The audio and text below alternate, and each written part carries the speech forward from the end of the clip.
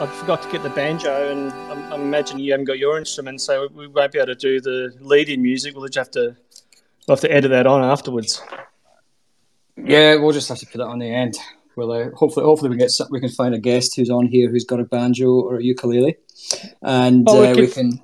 Yeah, it's a shame we don't have lyrics. If we had lyrics to the start in, we could, you could just sing the lyrics a cappella style, like we did when we did. Like a barbershop quartet type of thing. It could be like, well, we have sung on the podcast before when we did the little snippet of just the two of us. So we'll need to figure out some lyrics. So it's not just. Well, it's not just the two of us, because today. It's not. We've got everyone. Yeah, and I thought, Matt and I were thinking about this for a while, about doing some sort of live podcast where we could do over Zoom, get questions in about what's happening in grain. So it's not just the two of us talking about market updates and whatnot. So we can get a bit interactive. And we thought, we're probably too cool for TikTok, and Spaces seem to be the hip and happening. So let's see if this works. If it doesn't work, well, we've not wasted any of our boundless resources and boundless budget. I tell you, one of the advantages of doing it in this fashion is I don't have to look at your fashion on Zoom. We can just do it listening and talking rather than having to look and see what dreadful outfits you're wearing, or you sitting there in your Rangers football top or something like that. Well, we just got to do what we've got to do, and some style is lost on some people. There we go. Look, right. So let's start it off with the regular way. Let's do a bit of a market update.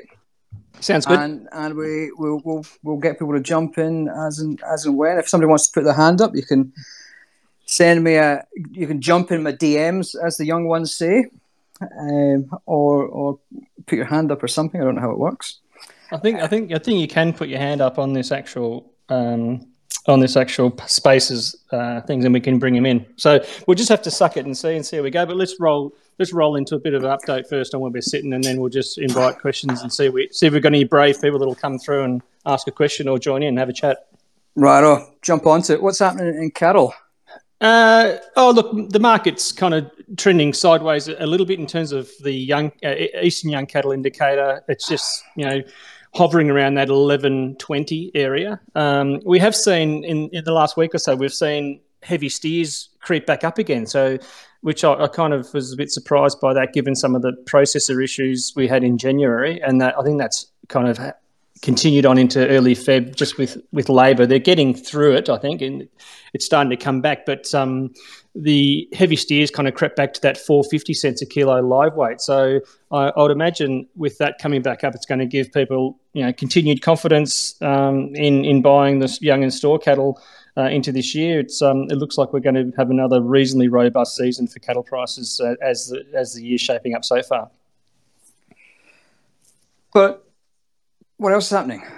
Sheep, slaughter, COVID. Is that still impacting stuff? Slaughter's getting back on track for at least the East Coast lamb. I mean, in the West, there wasn't a big problem with. They're still having issues with staff, like a lot of processors out in the West, but they haven't had the types of disruptions that we've seen in the southeastern states, with workers not coming up and having 30 to 50% of workforce just not showing up. But that seems to be coming back on track for lamb this week. We're kind of back to, in terms of weekly volumes, we're back to 5-year average levels, or just short of that, which is quite good to see. Early February numbers for lamb are just about 2% under the 5-year trend. So back on track for lamb. Mutton has increased in terms of mutton. Sheep slaughter has increased week on week. We saw about a 26% gain from last week, but mutton's still below trend by about. If you look at the 5-year trend, they're 37% below. So it looks like more kill space has been put aside for lamb rather than mutton. And in terms of beef on the East Coast, again, a big gain week on week, 40% higher than last week. So they are making inroads in terms of getting back to full production. But the beef slaughter is still 30% below the 5-year trend. Getting there, but chugging along. We updated the processor margin model for January for beef too, so that shows a loss of 370 or thereabouts for the month of January for beef processors according to the model. So they're the exciting things for this week in terms of livestock. What's going on in grains? Grains, probably a bit of excitement. Not as boring as it has been for the last couple of weeks, apart from Ukraine and whatnot. The USDA report. Do you mean out. You don't mean the Ukraine, do you? The Ukraine, sorry. Yeah. So, it didn't really make a big difference to wheat. Wheat's just trading in its own sort of space at the moment. There's not a huge amount of new information on wheat. The only thing that really stood out to me on wheat, again, is the same thing we've been saying for the last year, is that stocks to use ratio of the main exporters, which is basically what I consider to be the available wheat in the world, is the lowest since 2007, and it's really edging towards that. It won't take much to push it down way below that. And if you remember rightly, that was when wheat prices went absolutely bonkers. Just before you go ahead, so you're talking about, look, it's not the whole stocks to use because that's obviously higher because of the stocks to use around the world is healthy if you include China. Yep, and India. And India, yeah. But if you start to look at how much is stored in China, and I use in quotation marks on paper because the reality is that we're not sure how much of that is really in existence. And when you start to drill down and you say, well, the available stocks around the world are basically coming from the exporters, Argentina, Ukraine, Ukraine. The Ukraine, yep. Russia, us, USA, blah, blah, blah. And it's really low. And it will only take, a couple of hiccups in those 8 exporters to really hamper wheat prices. And if you remember rightly, back to that time, that was a time that resulted in a lot of riots around the world because food prices got too high. The Arab uprisings, you mean? Arab Springs, all that kind of stuff. And look, oilseeds are probably the more interesting one because in South America, a lot of declines in production in South America. Brazil down 5 million tons month on month. Paraguay the same. Argentina, not Paraguay the same. Paraguay 2 million. Argentina 1.5 million. Probably lower than what it should be, and it probably will fall further. And I think that's probably what is going to be the big talking point for next month is what happens in South America. And yeah, that's largely what's happening. I think the other thing again is this thing we're trying to drill home for months is this increasing costs.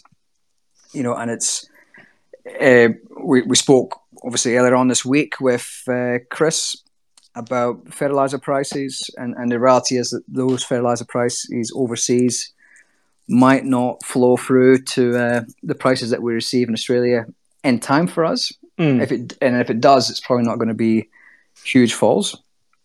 Well, you know how it is, though, mate, with these fertilizer importers. If they've imported it at higher prices, they can't just drop the price to reflect the market. The global market. They've got to clear their stocks, of course. Well, it seems to be happening in New Zealand, apparently. But anyway, that's don't want to get another lawsuit. But the other thing is even things like high fuel prices. We're talking about fuel prices at the moment that are, massively through the roof. We've got the highest diesel price in Australia since 2008. And so that's another cost which is going to go through to growers, chemical costs, labour costs. It's all there. And we really do need a good grain price in order to make margins work.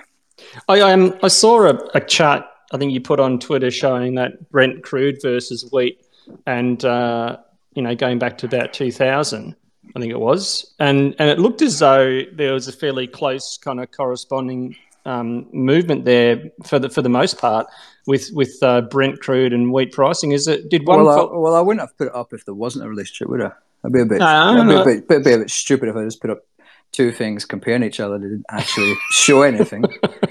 You could have put up there and said, "Look at this; it doesn't show anything." Look, this is look at this. This is nonsense. Yeah, but was there anything like is that? There's a bit of logic in it, really. Yeah. You know, Brent is obviously crude oil. It's turned into diesel, but we also have a relationship between sort of crude oil and ethanol. And in the US, US, a huge proportion of corn, like 40% of corn, give or take, is turned into ethanol. So when crude oil prices go up, ethanol goes up, and then there's a direct relationship between ethanol and corn pricing. Corn. Yeah, right. I'm with you. And then there's the direct link between corn and wheat, so they follow one another. And so it's a bit like if a butterfly flaps its wing in Saudi Arabia, and then we get higher wheat prices, in theory, potentially. Touch wood. Chaos. That's that old statement that butterfly flapping the wings comes out of chaos mathematics. And I remember I studied that in the I think it was the late 80s, early 90s. I had a maths teacher that was very excited about that. Must have been when you were, 40? Yeah, I was actually just finishing high school. So, but that it's a bit like a chain event. Then you're basically saying that one leads to the next one. Yeah, effectively, there's a linkage between them. All commodities tend to have a certain amount of fungibility in them, and that they're fairly replaceable, or they have interconnected relationship. So yeah, that's pretty much it. Like that's the big things at the moment. I think the other thing is probably interest rates are going to be interesting over the coming period. You got anything on that? Because I'm looking to buy a new house. Yeah, and so I want to know what your view is as an FX trader. Yep. Well, I think the US will be the lead in this one. So they've already started to indicate what they're doing with regards to rates and the US yield curve. At what they call the yield curve is basically the interest rates as they go out in time. So shorter dated rates like deposits and bills, 90-day bills, and then it goes out to a 3-year and 5-year bond and 10-year bond in terms of what kind of yield they offer. So that curve has kind of gone back to for a good while through when the economy was in a poor state due to COVID. That yield curve was inverse, so that further rates out were lower than current rates. But we've gone back to a more normalised scenario now where the market is expecting higher rates into the future. And so that can affect borrowing, and it certainly affects if you're going to fix your rates, that's where that comes in. But so that the view is that the US are entering into an increasing phase, and I think Australia won't be far behind them. But the key to watch here is the CPI. Ah, he's gone. There's a little trap there for the live stuff. Turn your phone off, Matt.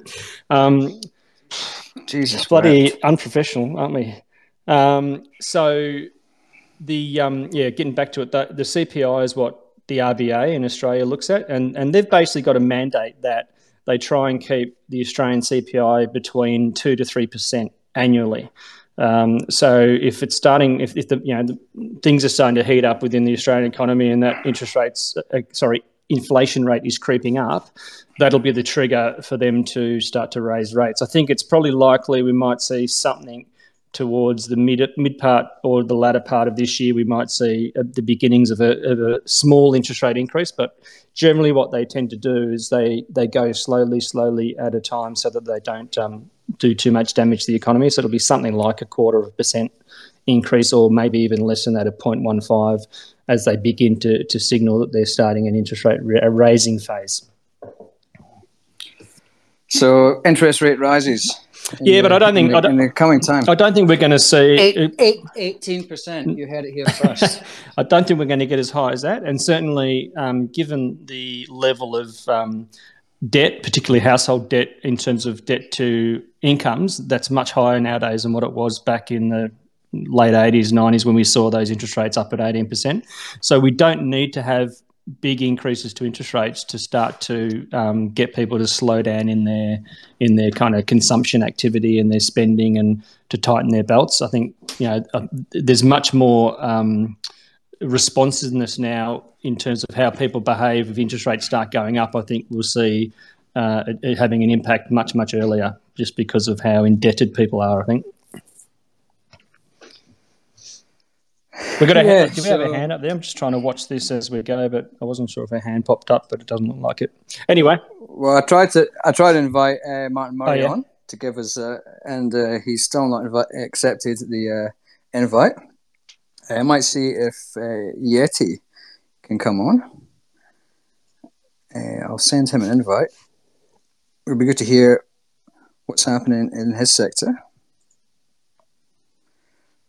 But I put 2 invites out and see how we go. They might not. We can't force people into it, but this is the first stage, and hopefully, as we get better at this and people get used to it, they might be more prepared to come on and have a chat and to ask a question. Oh, here we've got another speaker, Yeti. So Yeti Capital 99. Give us an intro. Who are you, mate? Okay, hey guys, how y'all doing? We're good. Good. Thanks for being the first cab off the rank. Yeah, I'm really enjoying your calls so far. A lot of good humor in it, making me smile. So fun to listen to and enjoying it. Fantastic. And Yeti, your background is equities and resources. Okay, so it's a bit of a mixed bag. I grew up on a farm in Southwest Kansas. And we're right next to the Colorado border, and this was basically the spot that people were coming out to in the early 1900s when all the other farm ground was already spoken for. So where do you live just now? This is out near Dodge City in the southwest part of Kansas. So it must be. What is it now? About 11 o'clock your time. 11 o'clock night time your time. It's so you're still living in Kansas now. Yeah, it's 11:15 p.m. right now. So yeah, back to what this place is. People were seeking opportunity. I think you had higher grain prices that you could still gamble on growing a crop in the desert. At that point in time, there wasn't irrigation like we have today. But then again, the irrigation that we have today is going away. So kind of the same dynamic coming back into play.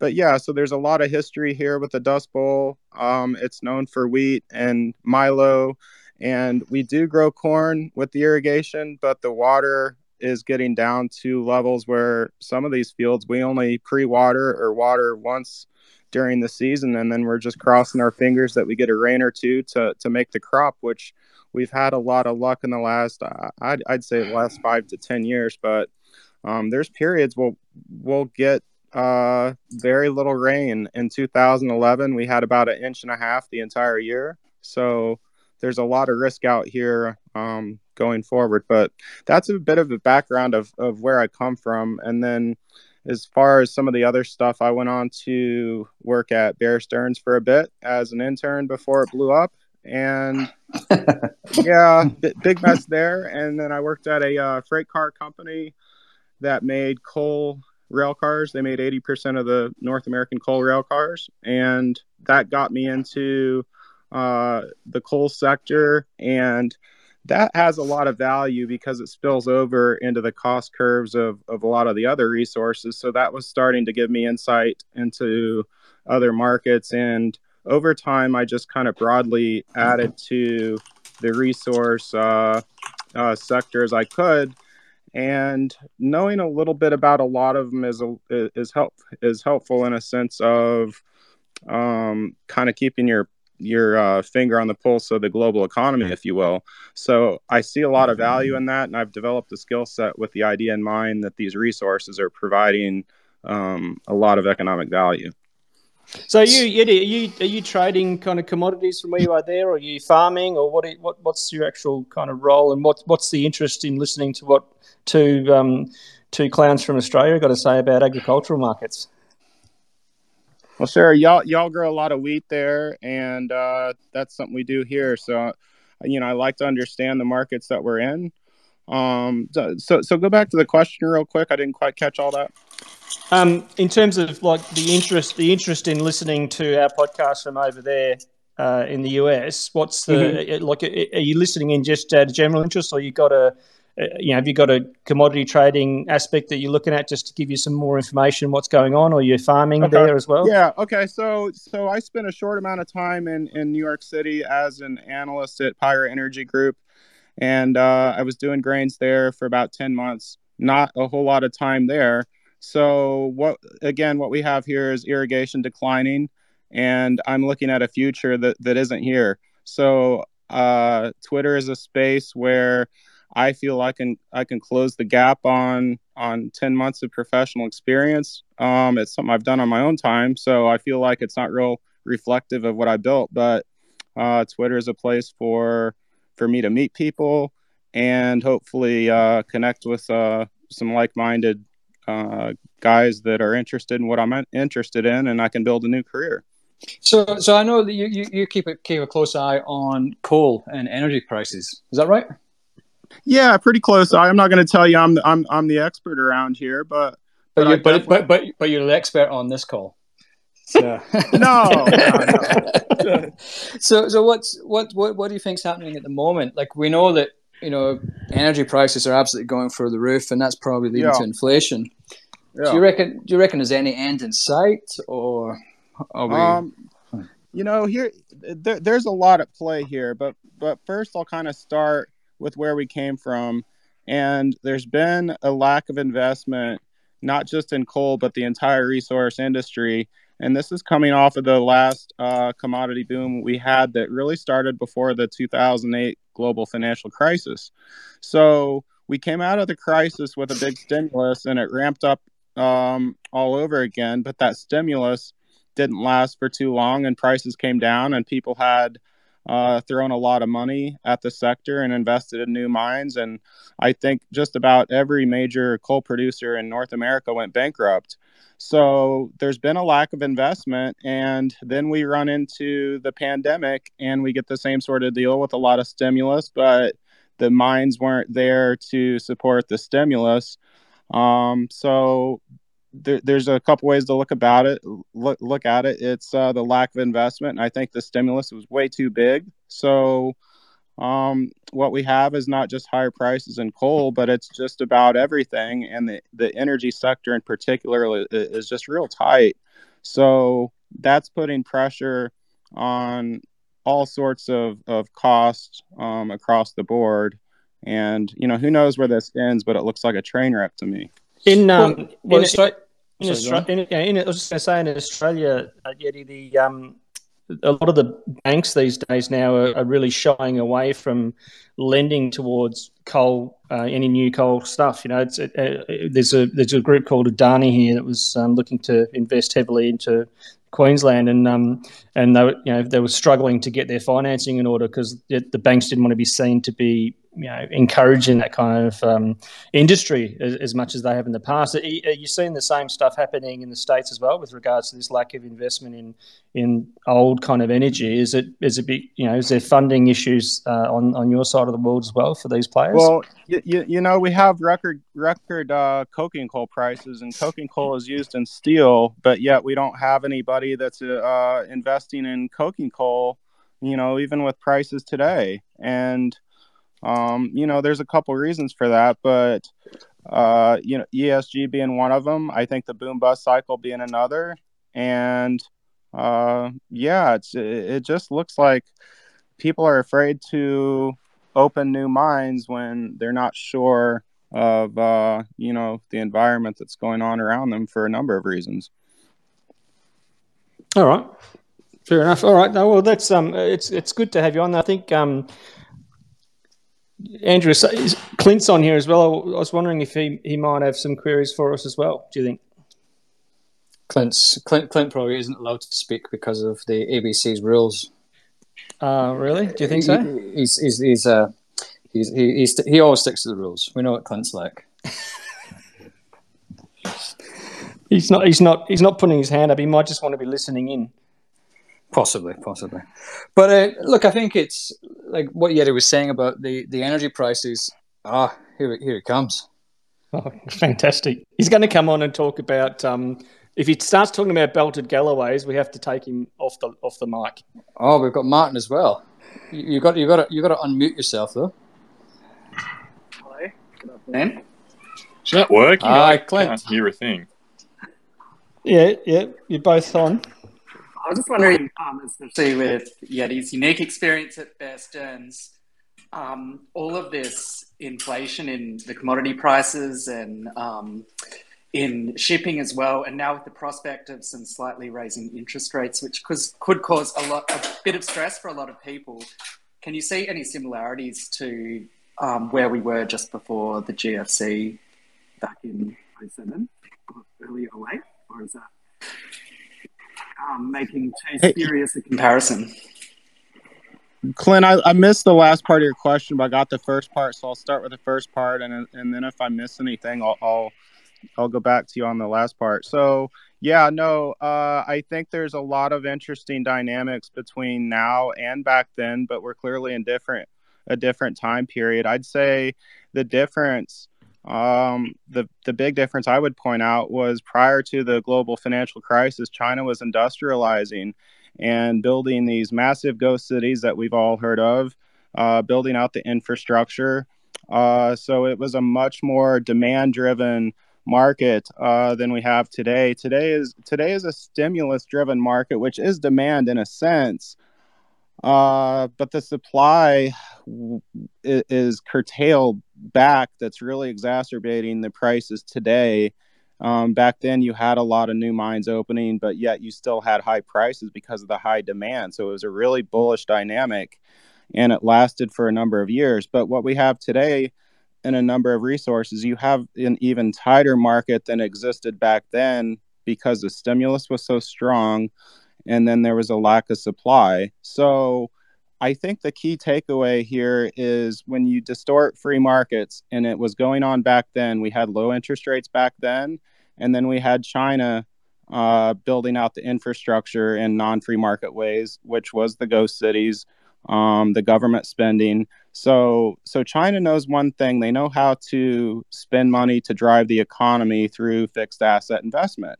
Well, today they've built out the fixed assets, and they have issues with the property sector. Everybody's read about Evergrande or heard of it. And so it's a bit of a different dynamic. And I really question whether this commodity cycle can hold up for long because the demand structurally really isn't there. It's already been built out.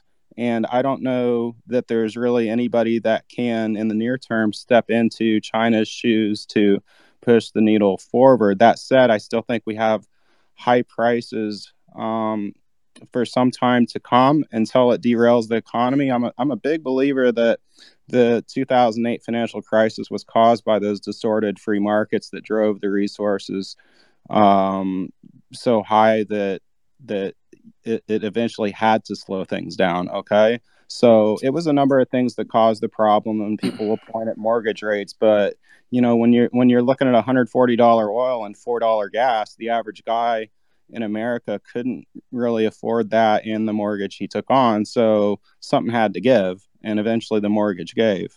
So it's the old saying, Yeti, high price is the cure for high prices. That's right. And vice versa. Yeah, definitely.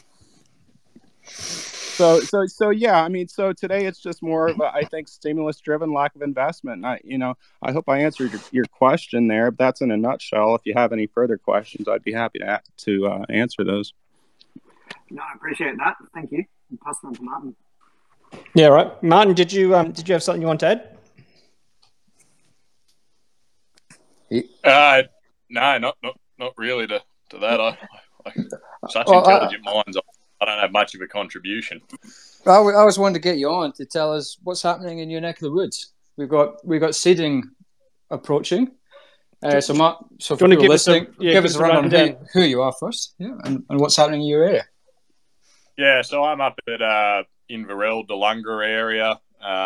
We've got a relatively small farm there, 240 odd hectares of cropping with a bit of cattle on the side.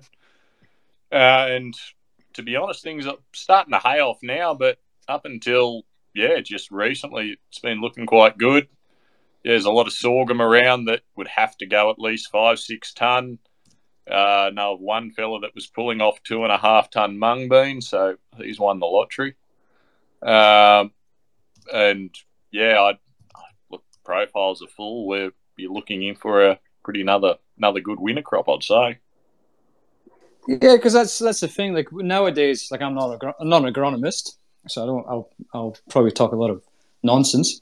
But like a lot of the crops in recent times have been made by the early sort of summer rains, and like if you look at some of those areas, like South Australia, we've got Teaports on from the Eyre Peninsula. They've had massive rainfall. Like Victoria's had pretty big rainfall overall, and big parts of New South Wales. So you'd have to think that we're set for an average year at this point for the winter crop. Yeah, it's not. For at least 3 ton wheat if it's a dry winter, just from the moisture we've got in the ground. So what about, like we spoke a bit earlier on about fertilizer and input costs? Is that making any difference to what you guys do, or just carry on as per normal? Yeah, well, I don't have any pig farms near me, but we do have a few feedlots. My current strategy is I am backing off on the starter, not cutting it out completely, but reducing the rate and trying to supplement that with manure.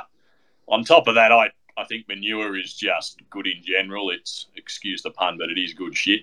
It punches above its weight in terms of nutrition, particularly when you consider you only get about 30% of that total nutrition in a season.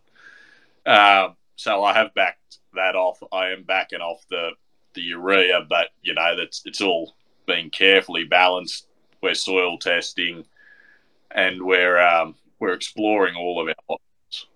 Yeah, Martin, are you doing any more in the way of kind of more testing to see what you need to use, where you need to use it, so you can kind of economize on your amounts? Is any of that going on as well?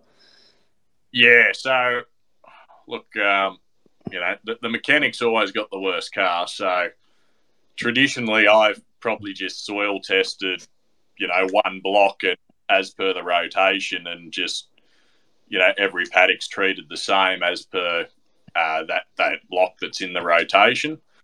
And but no, this year we're soil testing everything, getting exact numbers, and going from there, treating everything differently, just trying to get, I guess, best performance and tinker with those numbers to make it as profitable as we can. So this year, is this year the worst year that you could have high fertilizer prices? Because you've had two big crops sucking out the nutrients in 2020 and 2021?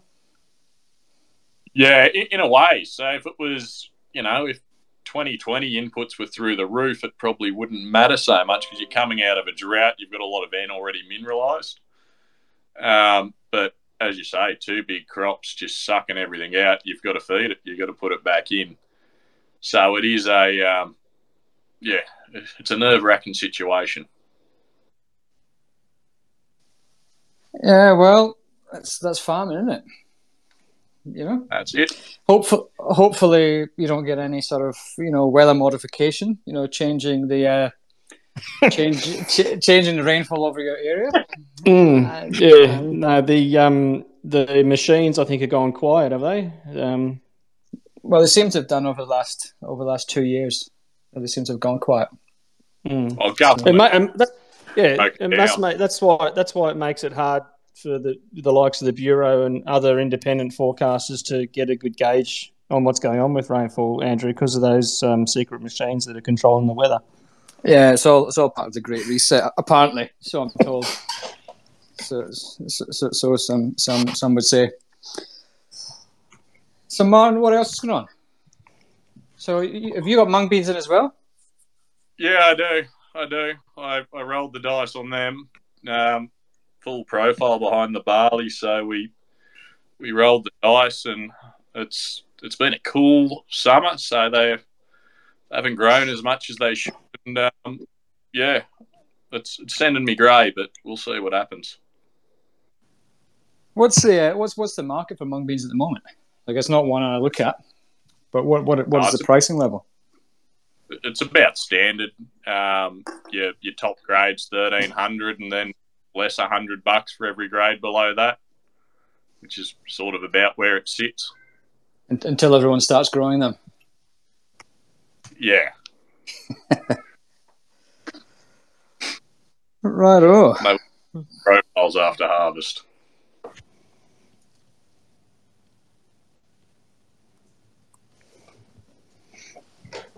I didn't catch that last bit, Martin.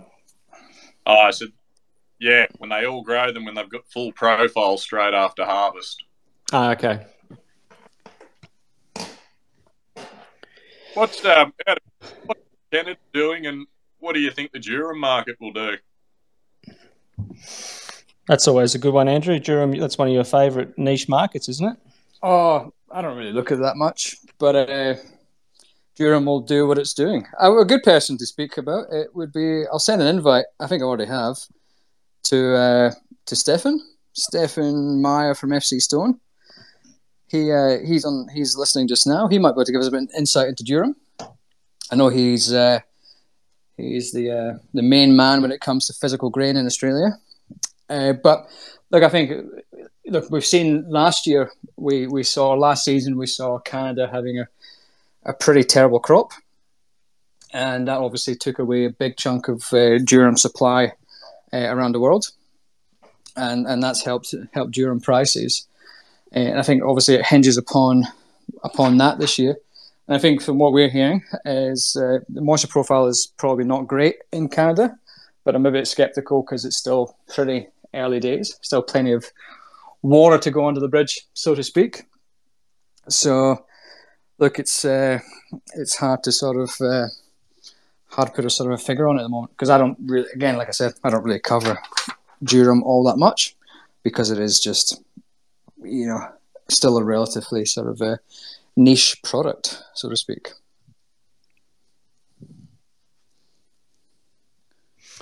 The data is always a bit of an issue, isn't it? From our perspective, it's one of those ones that you struggle to get the hard stuff on. Yeah, well, it's the same with a lot of commodities. Like even mung beans. Like interesting enough, mung beans, they're not reported on even in terms of the production by ABARES. I think they're just plugged under other policies, and so it is a case of if you don't have the data, you can't really speak about it. And that's what we tend to stick to is data, and durum's not that easy to get data on, and I think like a lot of durum seems to go through contracts as well. So I think Jonathan Dyer's on the call here as well, listening, and he's heavily involved in that space and in the Durum Growers Association, I'm pretty sure. But who knows?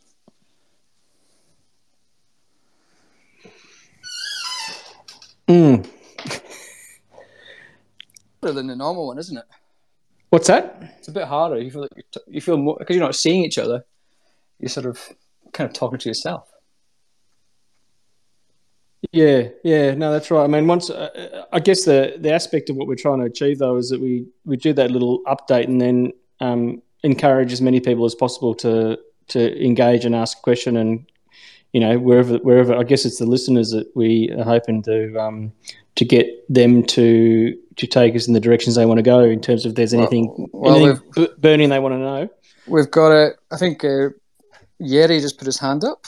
Mm-hmm. So I think he's just going to put himself off mute. Yeah. So when you guys go to grocery stores, are you seeing empty shelves? Are you seeing the meat section empty? What's it look like down there? All the toilet roll is gone. For Australians, we don't care about meat. We don't care about dairy products. Straight to the toilet roll. Well, there were some issues with other products in areas like when we had the Sturt Highway cut off with floods in South Australia. Some of the more remote communities were struggling big time to get any products in. So there was quite some pretty shocking imagery of nothing on the shelves at all, let alone not just toilet paper, but you're talking essentials like fresh fruit and veg and meat and everything. But that was probably just an isolated incident because of the level of flooding that was seen. But I do think we have had sporadic shortages of products, like at certain times when new lockdowns occur, and and whatnot. But I think at the moment everything seems to settle back to normality. Our Coles ran out of toilet paper, obviously, last week, and some meat products, but by and large, just normal. There's one thing in terms of the meat products, Andrew, when it does go, whether it's a COVID rush or whether it's a supply chain issue, I do notice that there is one apparent so-called meat product that's pretty much always on the shelves. Yeah, faux meat. And I think that's an interesting one, because we've been told for years that is the future. Fake meat is going to take over, blah, blah, blah. But then you sort of look at the sales on the shelves, and I think it's a case of people trying it once and then not trying it again. Like we tried it once, and it's not terrible, but it doesn't meet the required standards of natural meat. But then again, you can look at Beyond Meat's share price, and it's back to sort of pre or below IPO levels. So clearly, investors aren't all that impressed with it either. So we got Jonathan Dyer. He requested to come on, so he just needs to unmute himself. And he's going to give us a scoop on Durham, is he? Durham. Jono is he's a distinguished fellow of the Nuffield. Ah, okay. So he'll know everything. He's going to bring some gravitas to the discussion. He's probably sitting there in his tractor wearing his Nuffield tie just now. We do like to dress well. Well, it's the Masonics of agriculture. I hope not. But anyway, I just buzzed in because you were talking about Durham, and so gents, I think I'm trying to remember back to a forum I went to a couple of years ago. So Australia only produces an exportable surplus of durum on average every other year. Yep. So the year we've just had, no doubt, was one of them. So for any, I know a couple of my neighbours. So it's just a little pocket of durum, I guess, grown here in the West River of Victoria and in the southeast of South Australia. Probably the larger durum areas are in the mid-north, and over the other, over the Riverina way where your other steeple is from. So, but if you've got it, and if you were clever enough not to contract at seeding last year, the last recent price I heard was $700 Port Adelaide or thereabouts. So that is flaming huge. How much, Jonathan? Jonathan, you just dropped out for a minute there when you stated the price, I think. Do you want to just repeat that for us? Yeah, the last one I heard was, again, this is a few weeks ago now, so it's liquidity in the durum export game's a bit tricky because as I said, the market's only there every now and then. So the last I heard was 700. 700, right? Which is a cracking price. Unheard of. So, because it's very good, but it's interesting to see what's going to happen next year, because it's probably higher risk than red wheat in our part of the world. So we're thinking about, well, how much do we plant this year? Because we have this carrot of huge prices, but also this risk of the high fur needing to put on these crops. Like your buddy in New South Wales, we've had pretty good years the last couple of years, so we've got to try and keep feeding them to keep the yields up. But that's the risk there, I guess, for us this year. And but you grow that in contract, don't you? Generally, so it's that'll be going into San Remo, is it, or something like that? They're probably the biggest buyer, I think, are they not? Oh, we lost him, I think. Yeah, I think so. He's out on. It sounds like in the background he's out there on the tractor listening in, so it might be a bit patchy wherever he is. We know what it's like out in the regional areas for coverage. But I think it's it's an interesting one, because I think like the durum market, it regularly does have those massive premiums. Like if you look back, we do have some data, and I just quickly glanced at an article I wrote last year, and it does have substantial premiums over APW regularly, and probably regularly enough to make it worthwhile. But I guess it comes down to is when you when something gets too attractive, too many people get involved in it. Too many people jump on it. Mm. Thank you again, gents. Not sure what happened there. Nah, it's all right. And John, are you still you were putting some canola this year as well? Yeah, but that's got the same problem as durum because it's a high input crop. So they're the two, I guess. Is that same thing? It's a high input crop. Got to throw out heaps of urea on it to get it to yield any good. So it's a bit of a questionable one.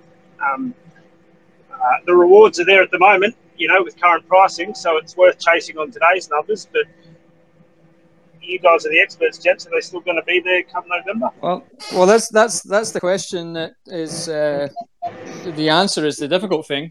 Is the fact of the matter is that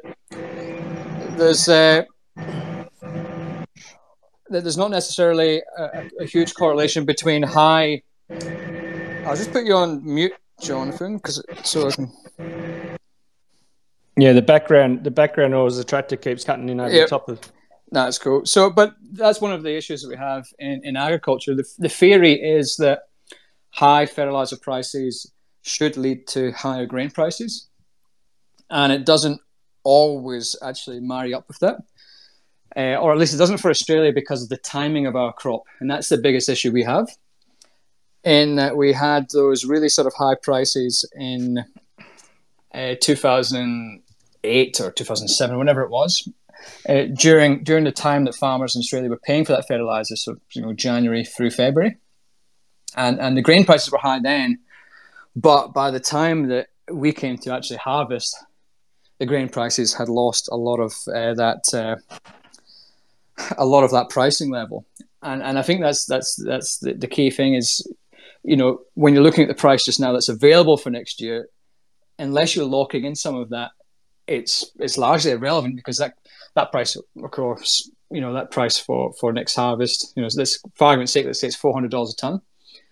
It could, in theory, go down $100 if all going well. The Northern Hemisphere has a big crop, then it could crash. Conversely, it could go up, and that sounds like fence sitting, but that's just looking back at previous history of previous seasons. Is that it's too early in the year to marry up what's actually going to happen because there's too much time between now and then. I think, though, like we said earlier on in the call, I think things are relatively well supported this year because of the fact that we have, a decent sort of a decent situation where the stocks of the global exporters are pretty low. We've got good demand coming out of China as well, which is pumping everything up. So, I think we're well supported. But I guess the key thing is if you really want to lock in a margin, the only way you can do that is by locking away some pricing, and that does involve a bit of risk because you've got obviously that production risk that is still obviously front of mind in Australia as a farmer. It's Andrew, I just noticed Stefan has come on you querying him before, I think, on what his thoughts were around that durum space. So he may be able to give a bit of shed some light on that as well. Yeah, so Stefan, you have to unmute yourself, but tell us a bit about. Give us an intro into who you are. Everyone knows you anyway, but some people might not. Can you hear me or no? Yep, we can hear you now.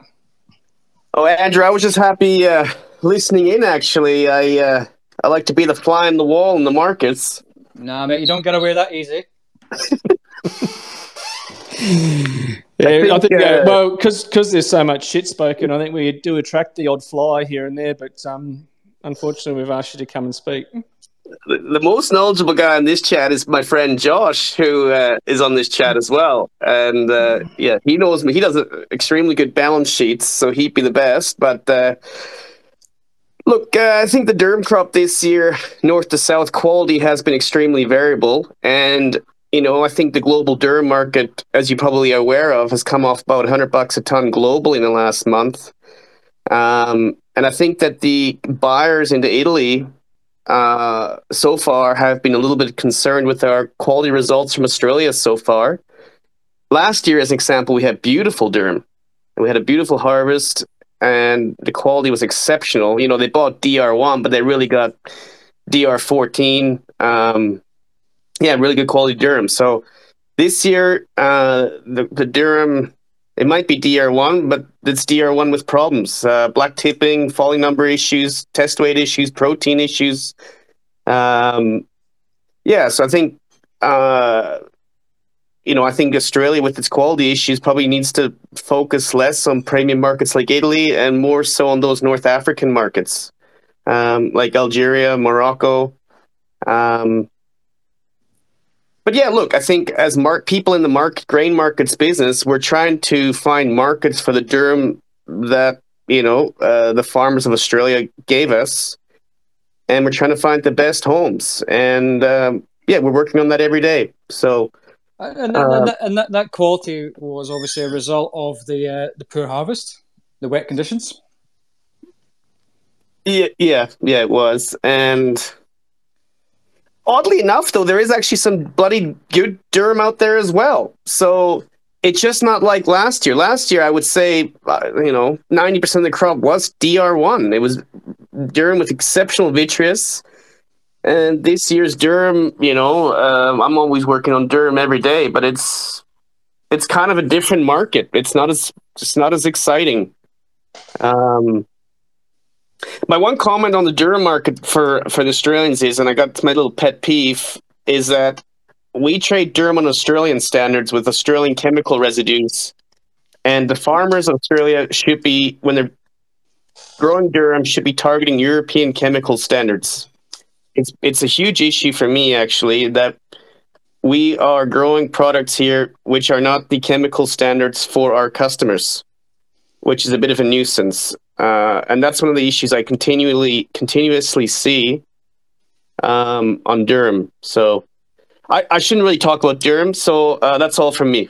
Bye. What are you still there, Stefan? Yeah, he's still there. What are you here on the general sort of grower selling and whatnot? You obviously deal a lot with the physical trade. Are you starting to see a lot more volume coming through now? Are growers, in your view, sort of heavily sold at the moment?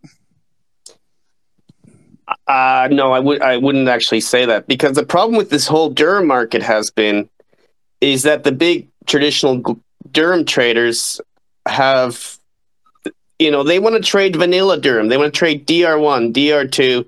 They want to keep it simple, right? But the problem is this year's quality profile of the crop isn't vanilla. And up until this, there's still farmers harvesting wheat in southern New South Wales. So people are just now starting to realize what we have. They're going through their spreadsheets. They're sending samples. My guys are sending samples off every day for durum, for testing. And I think now we're finally realizing what we have. One thing I've learned about durum is never rush into a trade with durum until you know what you have. There's nothing worse than trying to wash out a grower on durum, one as an example, when there's actually no way to price DR1. Yeah, so. Yeah. So you got a market that's a liquid, and washing out's an absolute nightmare. So, what's a quick one? Not about your work, but obviously you're a Canadian, and your family's got farming land back home. What is the outlook there at the moment? How are things looking over there? What's the general feeling? We're fortunate. We had very good snow cover up until probably today. I think Grand Prairie, Northern Peace Country, temperatures went above 10 degrees Celsius, which is actually not good for this time of year. We want our winter wheat, which is below. Winter wheat is planted in September, October, and then germinates, gets to the 3-leaf stage. Then what should happen is snow falls on the wheat plant, and then the wheat undergoes a thing called dormancy and vernalization, which is very important. And then it should be dormant up until probably mid-April. That's what should happen. But then what's happening now is if it gets, like just looking at the temperature gauge here in Grand Prairie right now, it's 7 degrees today in Grand Prairie during the daytime, and then it drops to -9 at night. So what happens is you don't want the wheat to be going between alive and dead. You just want it to be dormant up until April. And so what happens is here, the temperature goes water melts above 0 degrees Celsius in Canada.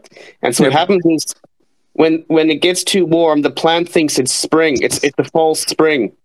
And so then what happens is if the snow melts, the plant then wants to come out of dormancy and it thinks it needs to start growing. But then obviously what happens is it goes to -10 at night and it kills it. And that's how winter kill happens.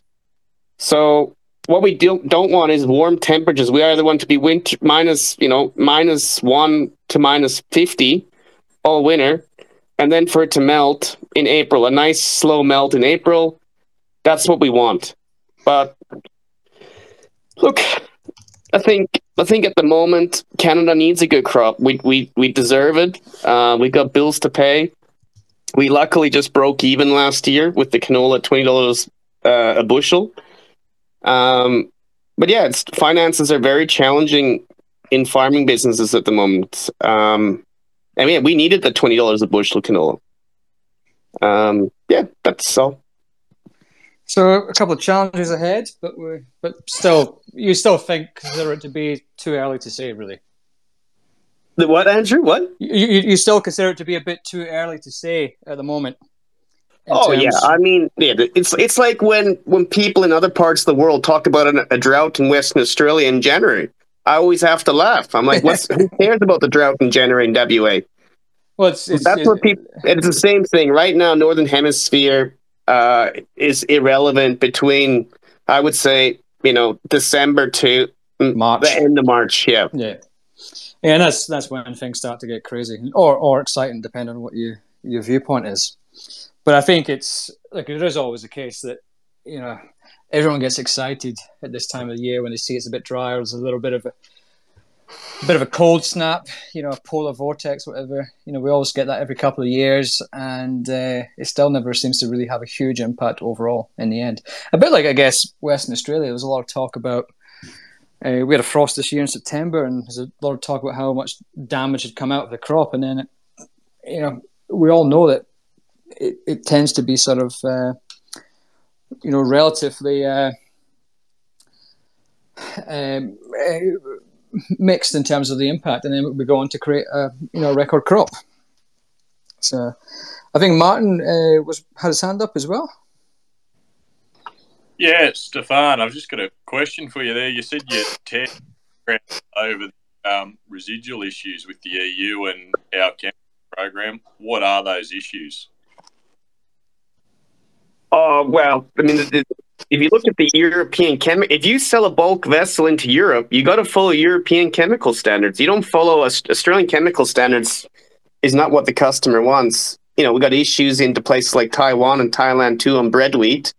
But I know this conversation is more about durum. But some of the issues I've seen over the years is that, especially some of these people growing summer and winter crops side by side, you got glyphosate levels showing up in durum. That's a bit of an issue. I don't really want to talk about specifics because it was stressful for me. But yeah, I don't like when what often happens is maybe the agronomist doesn't know what markets they're targeting. The agro might be following withholding periods for Australian rules and Australian MRLs. And then all of a sudden when the sample gets to Europe, it's like, whoa, hold on here.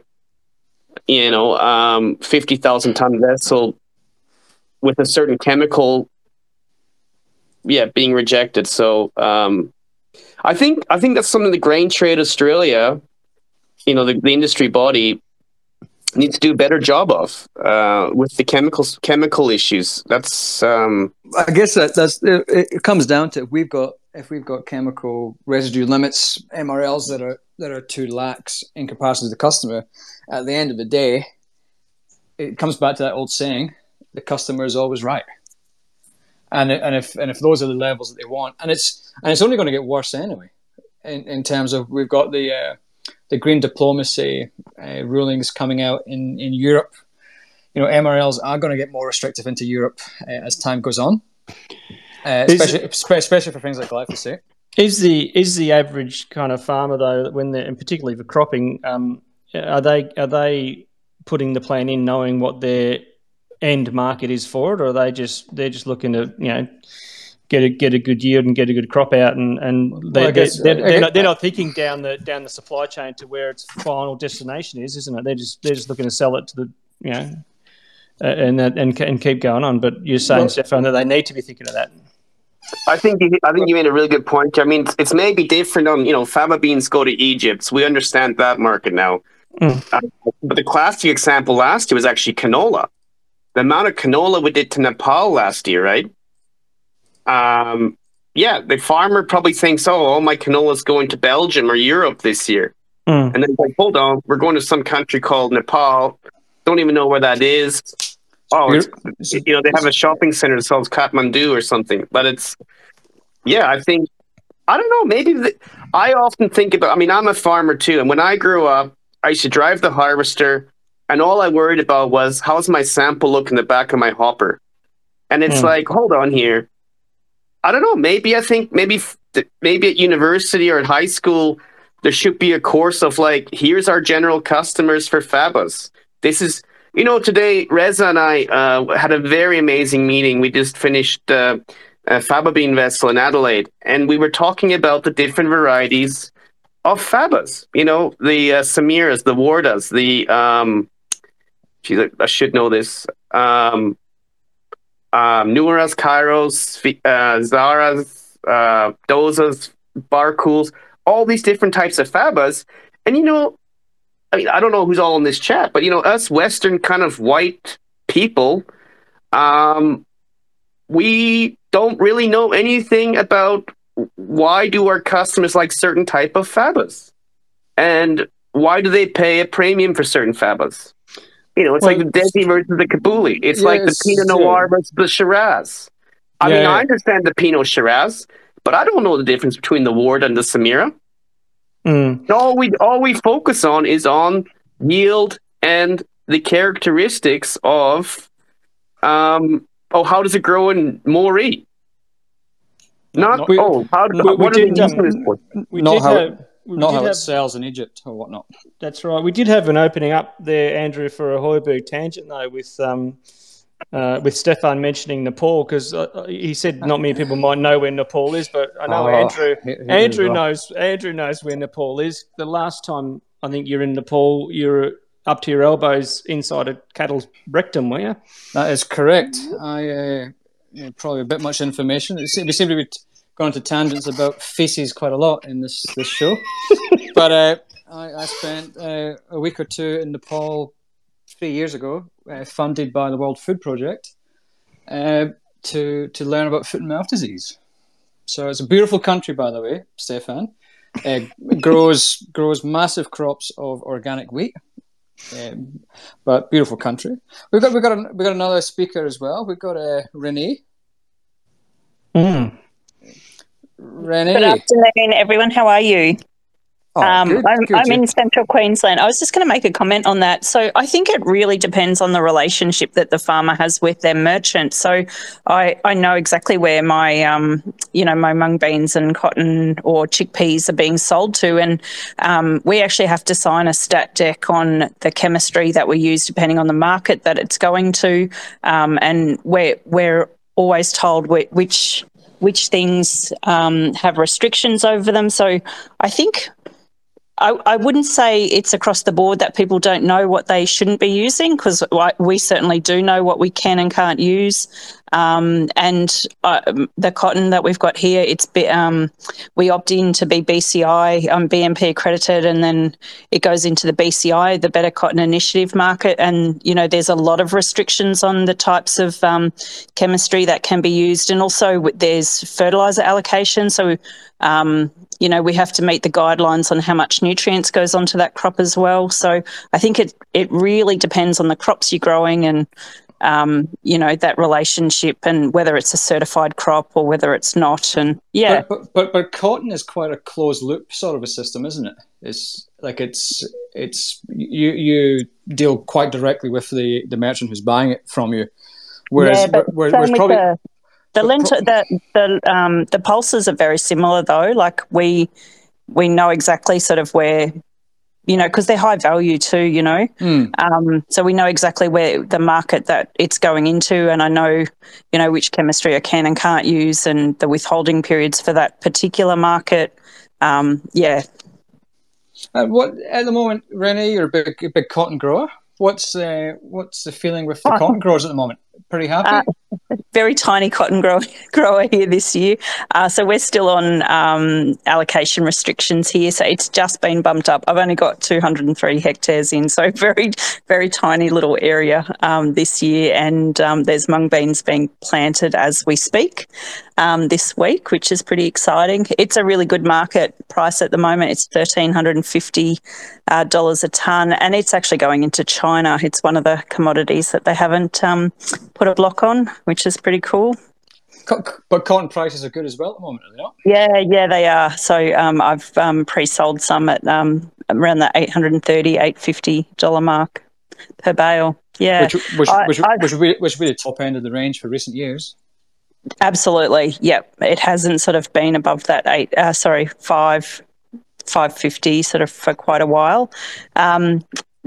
So I've done something I've never done before. It's December planted cotton.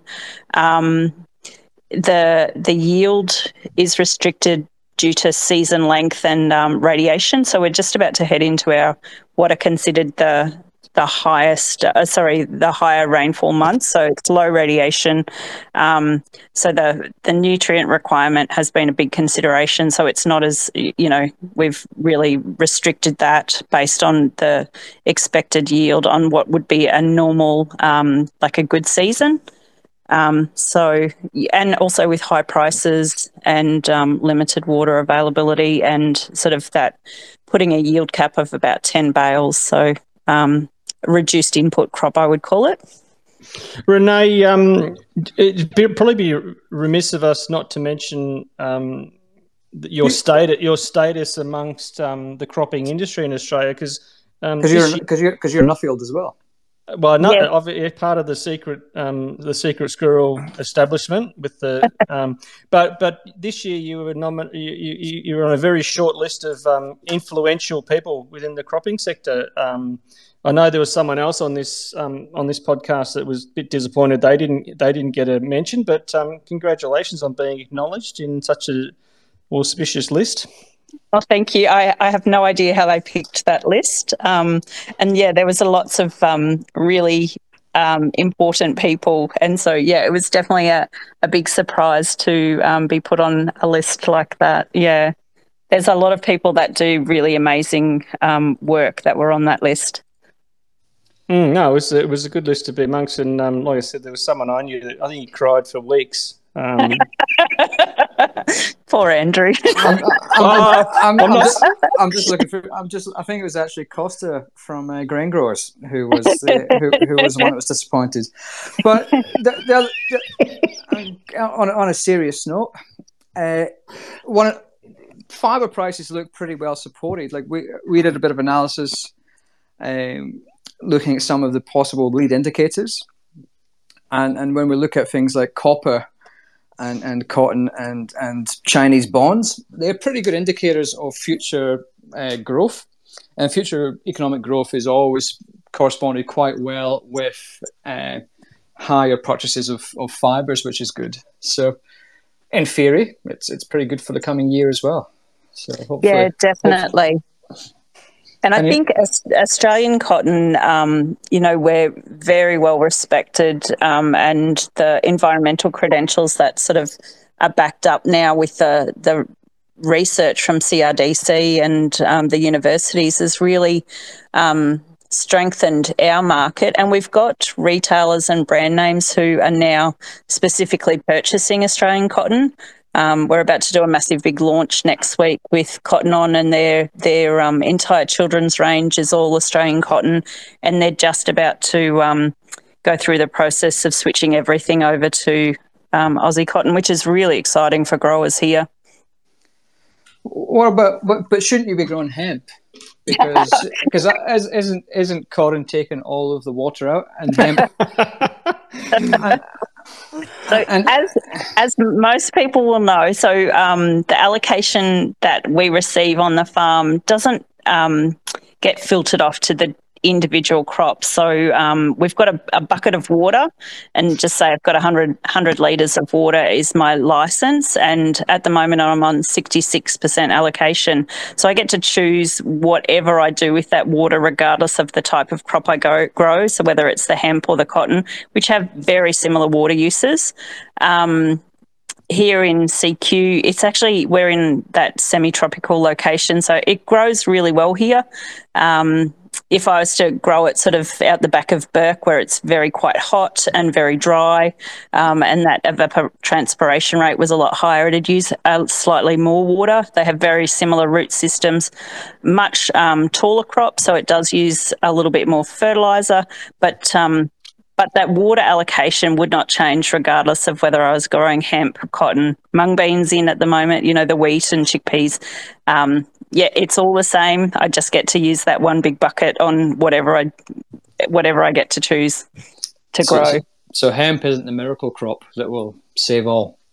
I'm hoping they are working on varieties, so it doesn't fit within my rotation at the moment because it's sort of grown at the same time as what I would be growing cotton, and for me it's an economical sort of choice on why I grow the different crops. I'm quite landlocked here. The farms up in central Queensland are quite small on the irrigation scheme, so it's not only looking at the market value of them, but things like the pest pressure.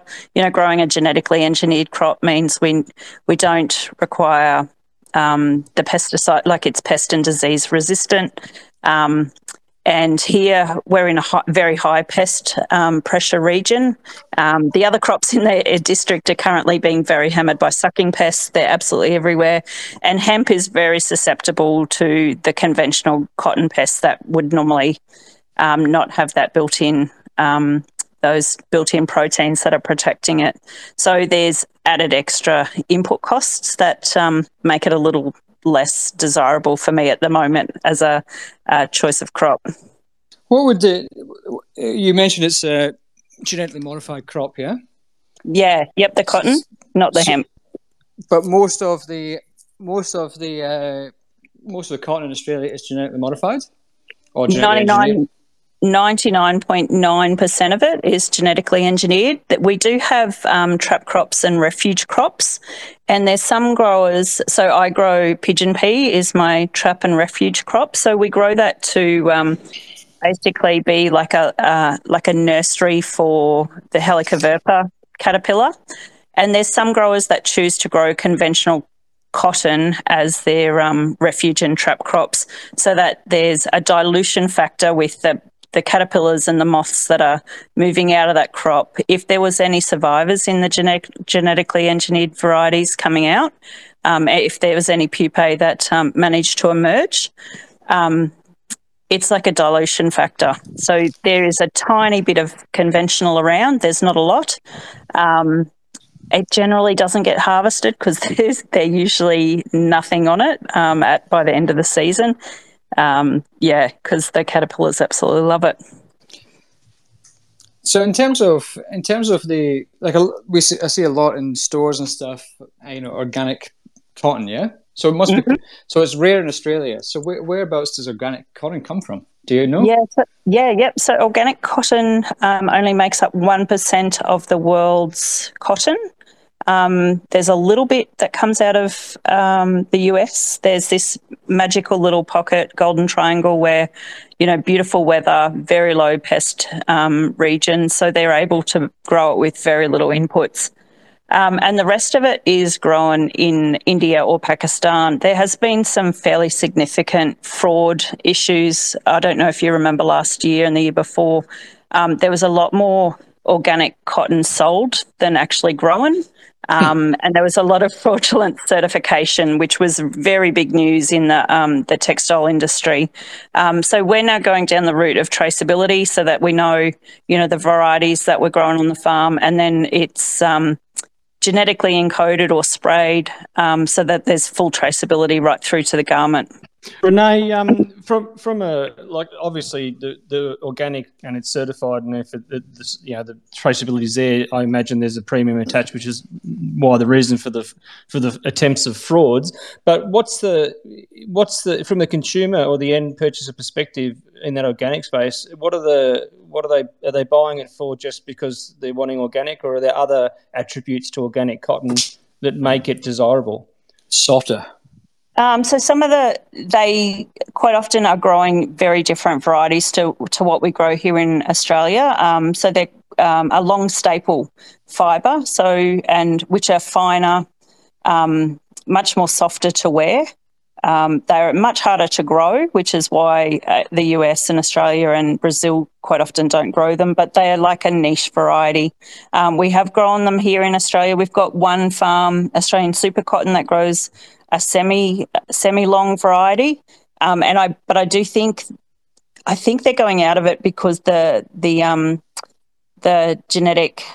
plant breeders have stopped making that particular variety. It is very difficult to get a decent yield out of those varieties. But yeah, those high-end business shirts are quite often a long staple fibre. They are very soft. They're almost like a silk to wear, so they are beautiful. There is some marketing spin with organic. So low inputs is one of the things that they do say.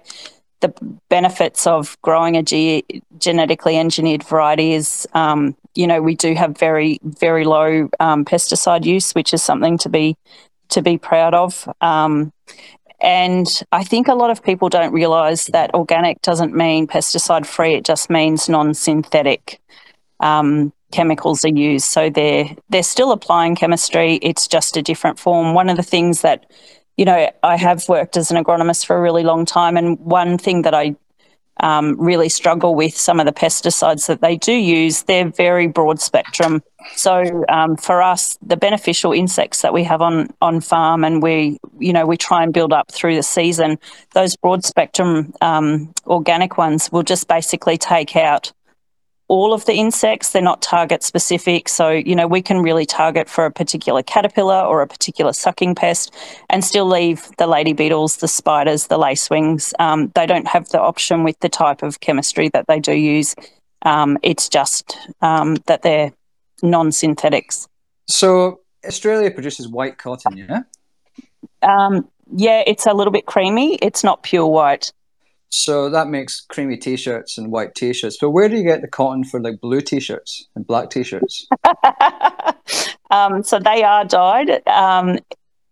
There is natural coloured cotton though, and we did have some growers on the Downs who were growing naturally coloured cotton. So it comes in about 12 different colours. There is some grown in the US and India, Pakistan. I don't think Brazil's doing coloured cotton anymore. But the blues, the blacks, your really bright colours are all dyed. And they've changed the process of that, thank goodness. It was probably one of the highest environmental impacts in the textile industry was from that dyeing process. It's now a closed loop system. So they've really changed how how things used to be done. So one of the things, Rennie, obviously, you could say that you're in the cotton industry, but you're not. You're in the fashion industry, yeah? Definitely really? In the fashion industry, yes. Yeah. But one of the things that always concerns me about fashion is this sort of fast fashion. Yeah. With, there's a lot of environmental sort of issues. And we've got Oscar Pearce on the call. I've sent an invite out to him, see if he accepts it. But we see, like, I watched a documentary, one of the ABC ones recently, about like fast fashion and huge piles of clothing, just littering the dumps of Africa. Yep. There's two sort of ways to look at it. To an extent, that is good for the cotton industry because it means that there's huge demand because we're changing fashions every year. But obviously, it's not necessarily all that great for the environment. I know cotton farmers are doing fantastic work in being, what do you call it? Stewards, good stewards. Stewards, all that kind of stuff. So, what about downstream?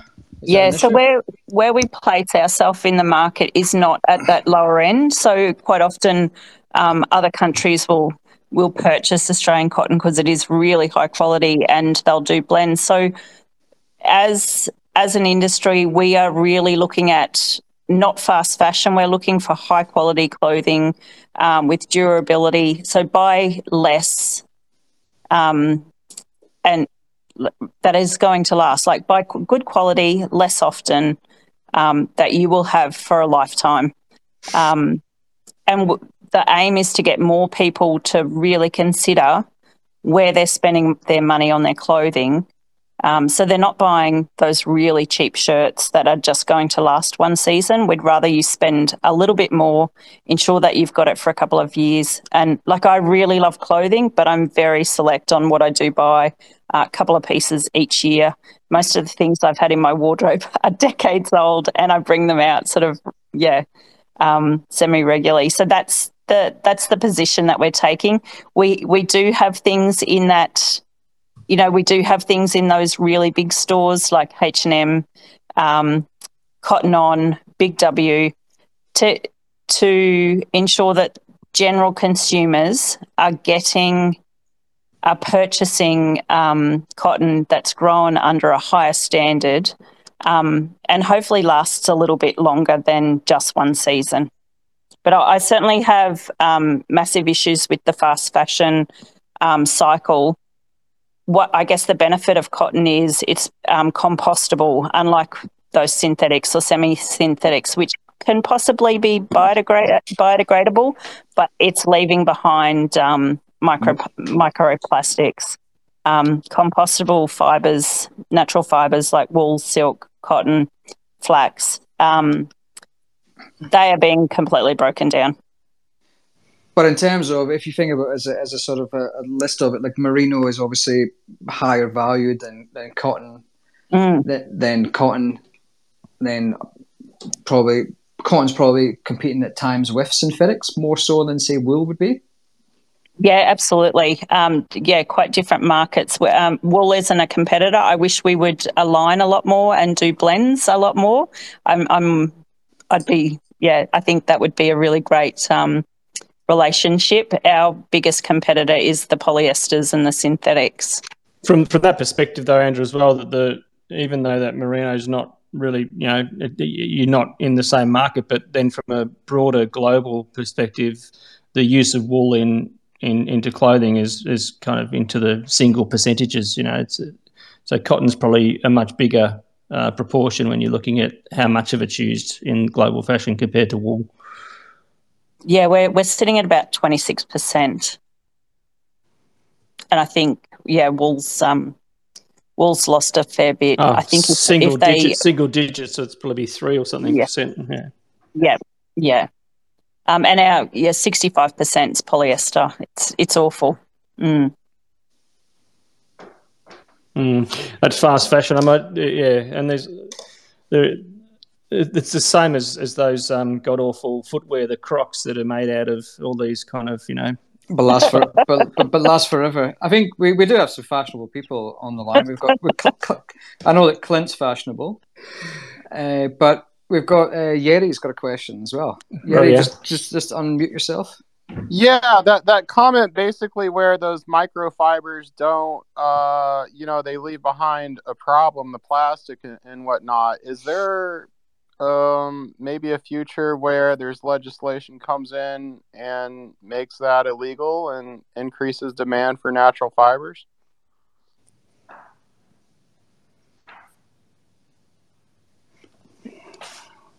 I'm not sure. Like it's like maybe Renee might know more about this, but I think it's probably the future, isn't it? Really, if you look at the sort of incrementalism, you've got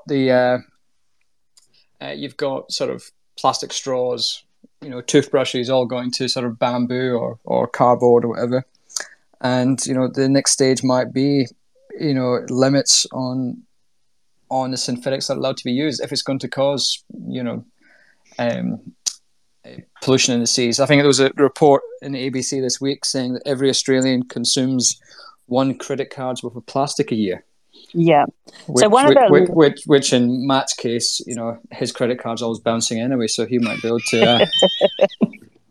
So one of the changes that they are making, which will have a massive impact, so there's around 750,000 microparticles of synthetics for every single clothing washing cycle that we do.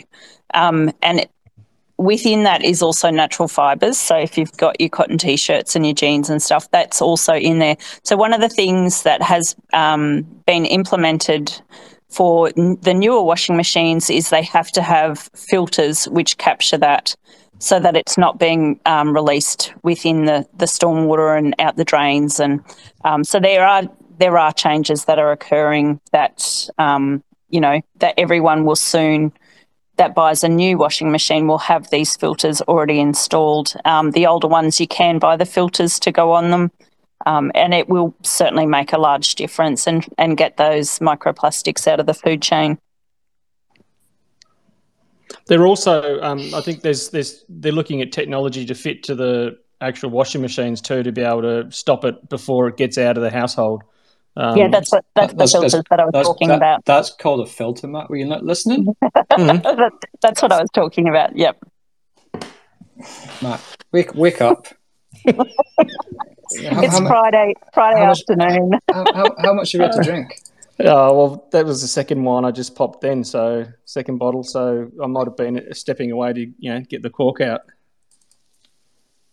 Right. Oh, well, I don't know. What do we keep going, or have got any questions from the crowd, the forum, whatnot? It's been. Matt, I got one more question for you since you're in the meat trade and watching that. In Australia, we talked about pigs today on a call, and there was some big negative margins going on in Spain and Ireland. Is that also going on in Australia? No, in the pig space or just across the meat? The hog space in particular, yeah, the pigs. No, there has been some pressure on margin. We also have to sort of divulge our personal interest in that we both own a medium scale pig farm together. So anything is obviously biased. But from that perspective, if you go back a few years, or the last time, I suppose we saw some significant increase to grain pricing. Margins in Australia were under more pressure, but subsequent to that, we did see a recovery in the price of pigs. So it's kind of this time around, we've seen similar type issues with regard to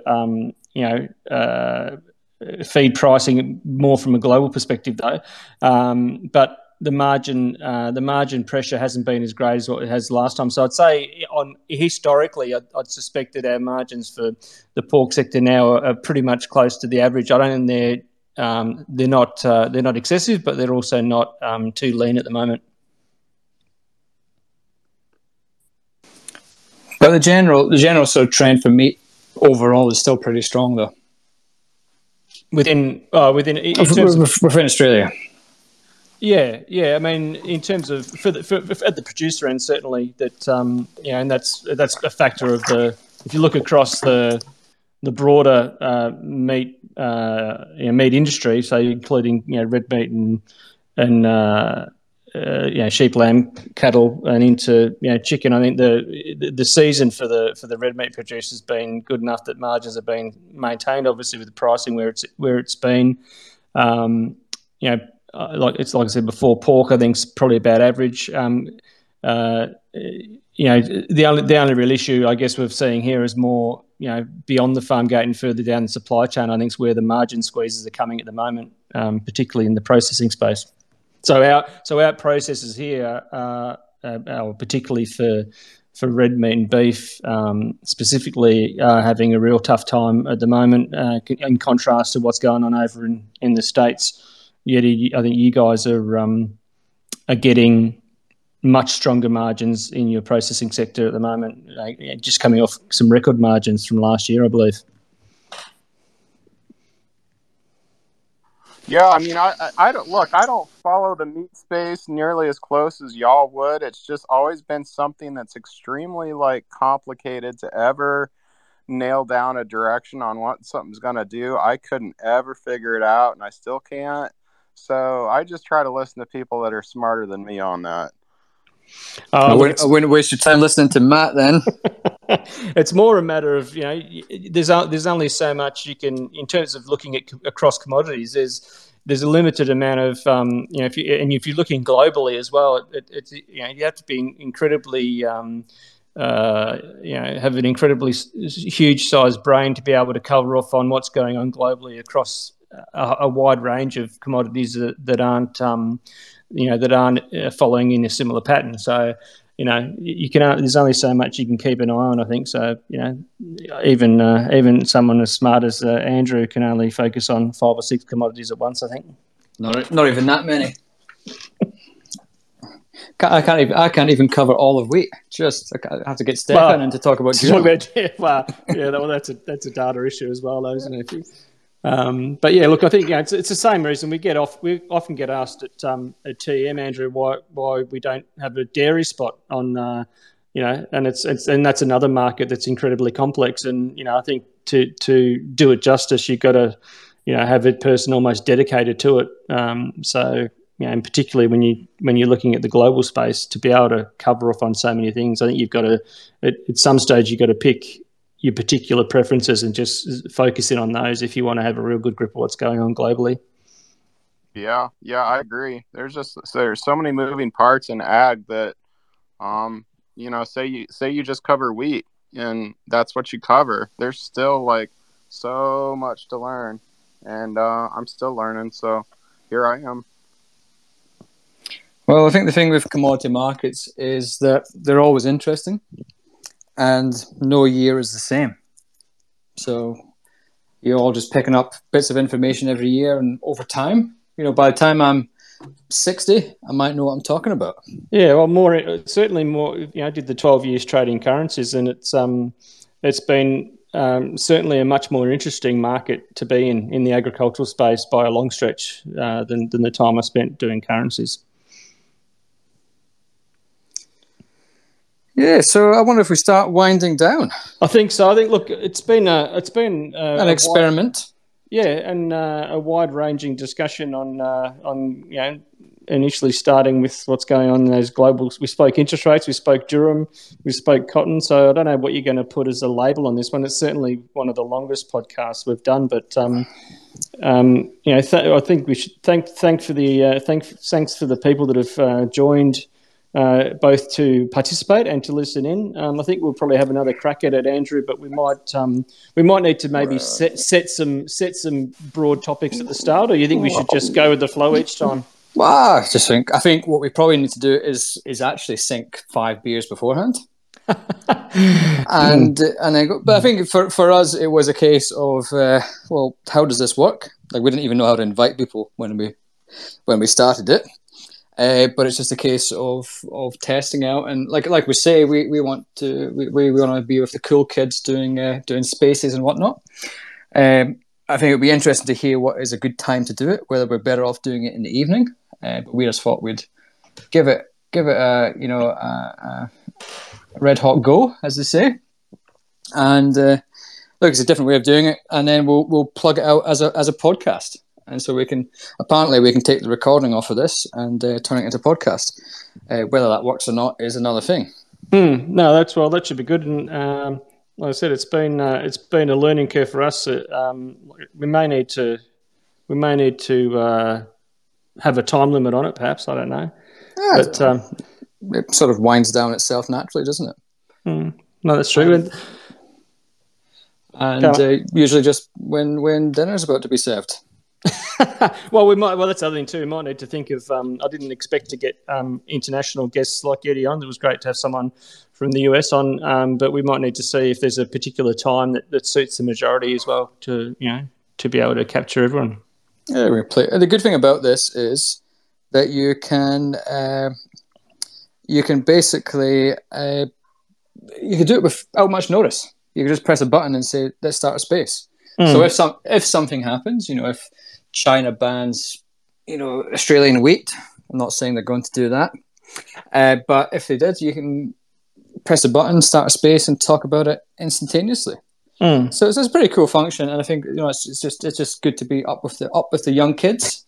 And so next week we'll be on TikTok with Clint and Renee. Well, Clint's. I'm not sure if we're as good as those guys. Yeah, we're not. Maybe you're young enough, but I'd struggle with TikTok, I think, mate. Probably. All right. Well, I think that might be it. Have a good weekend to everyone, and Andrew, we'll see you, mate.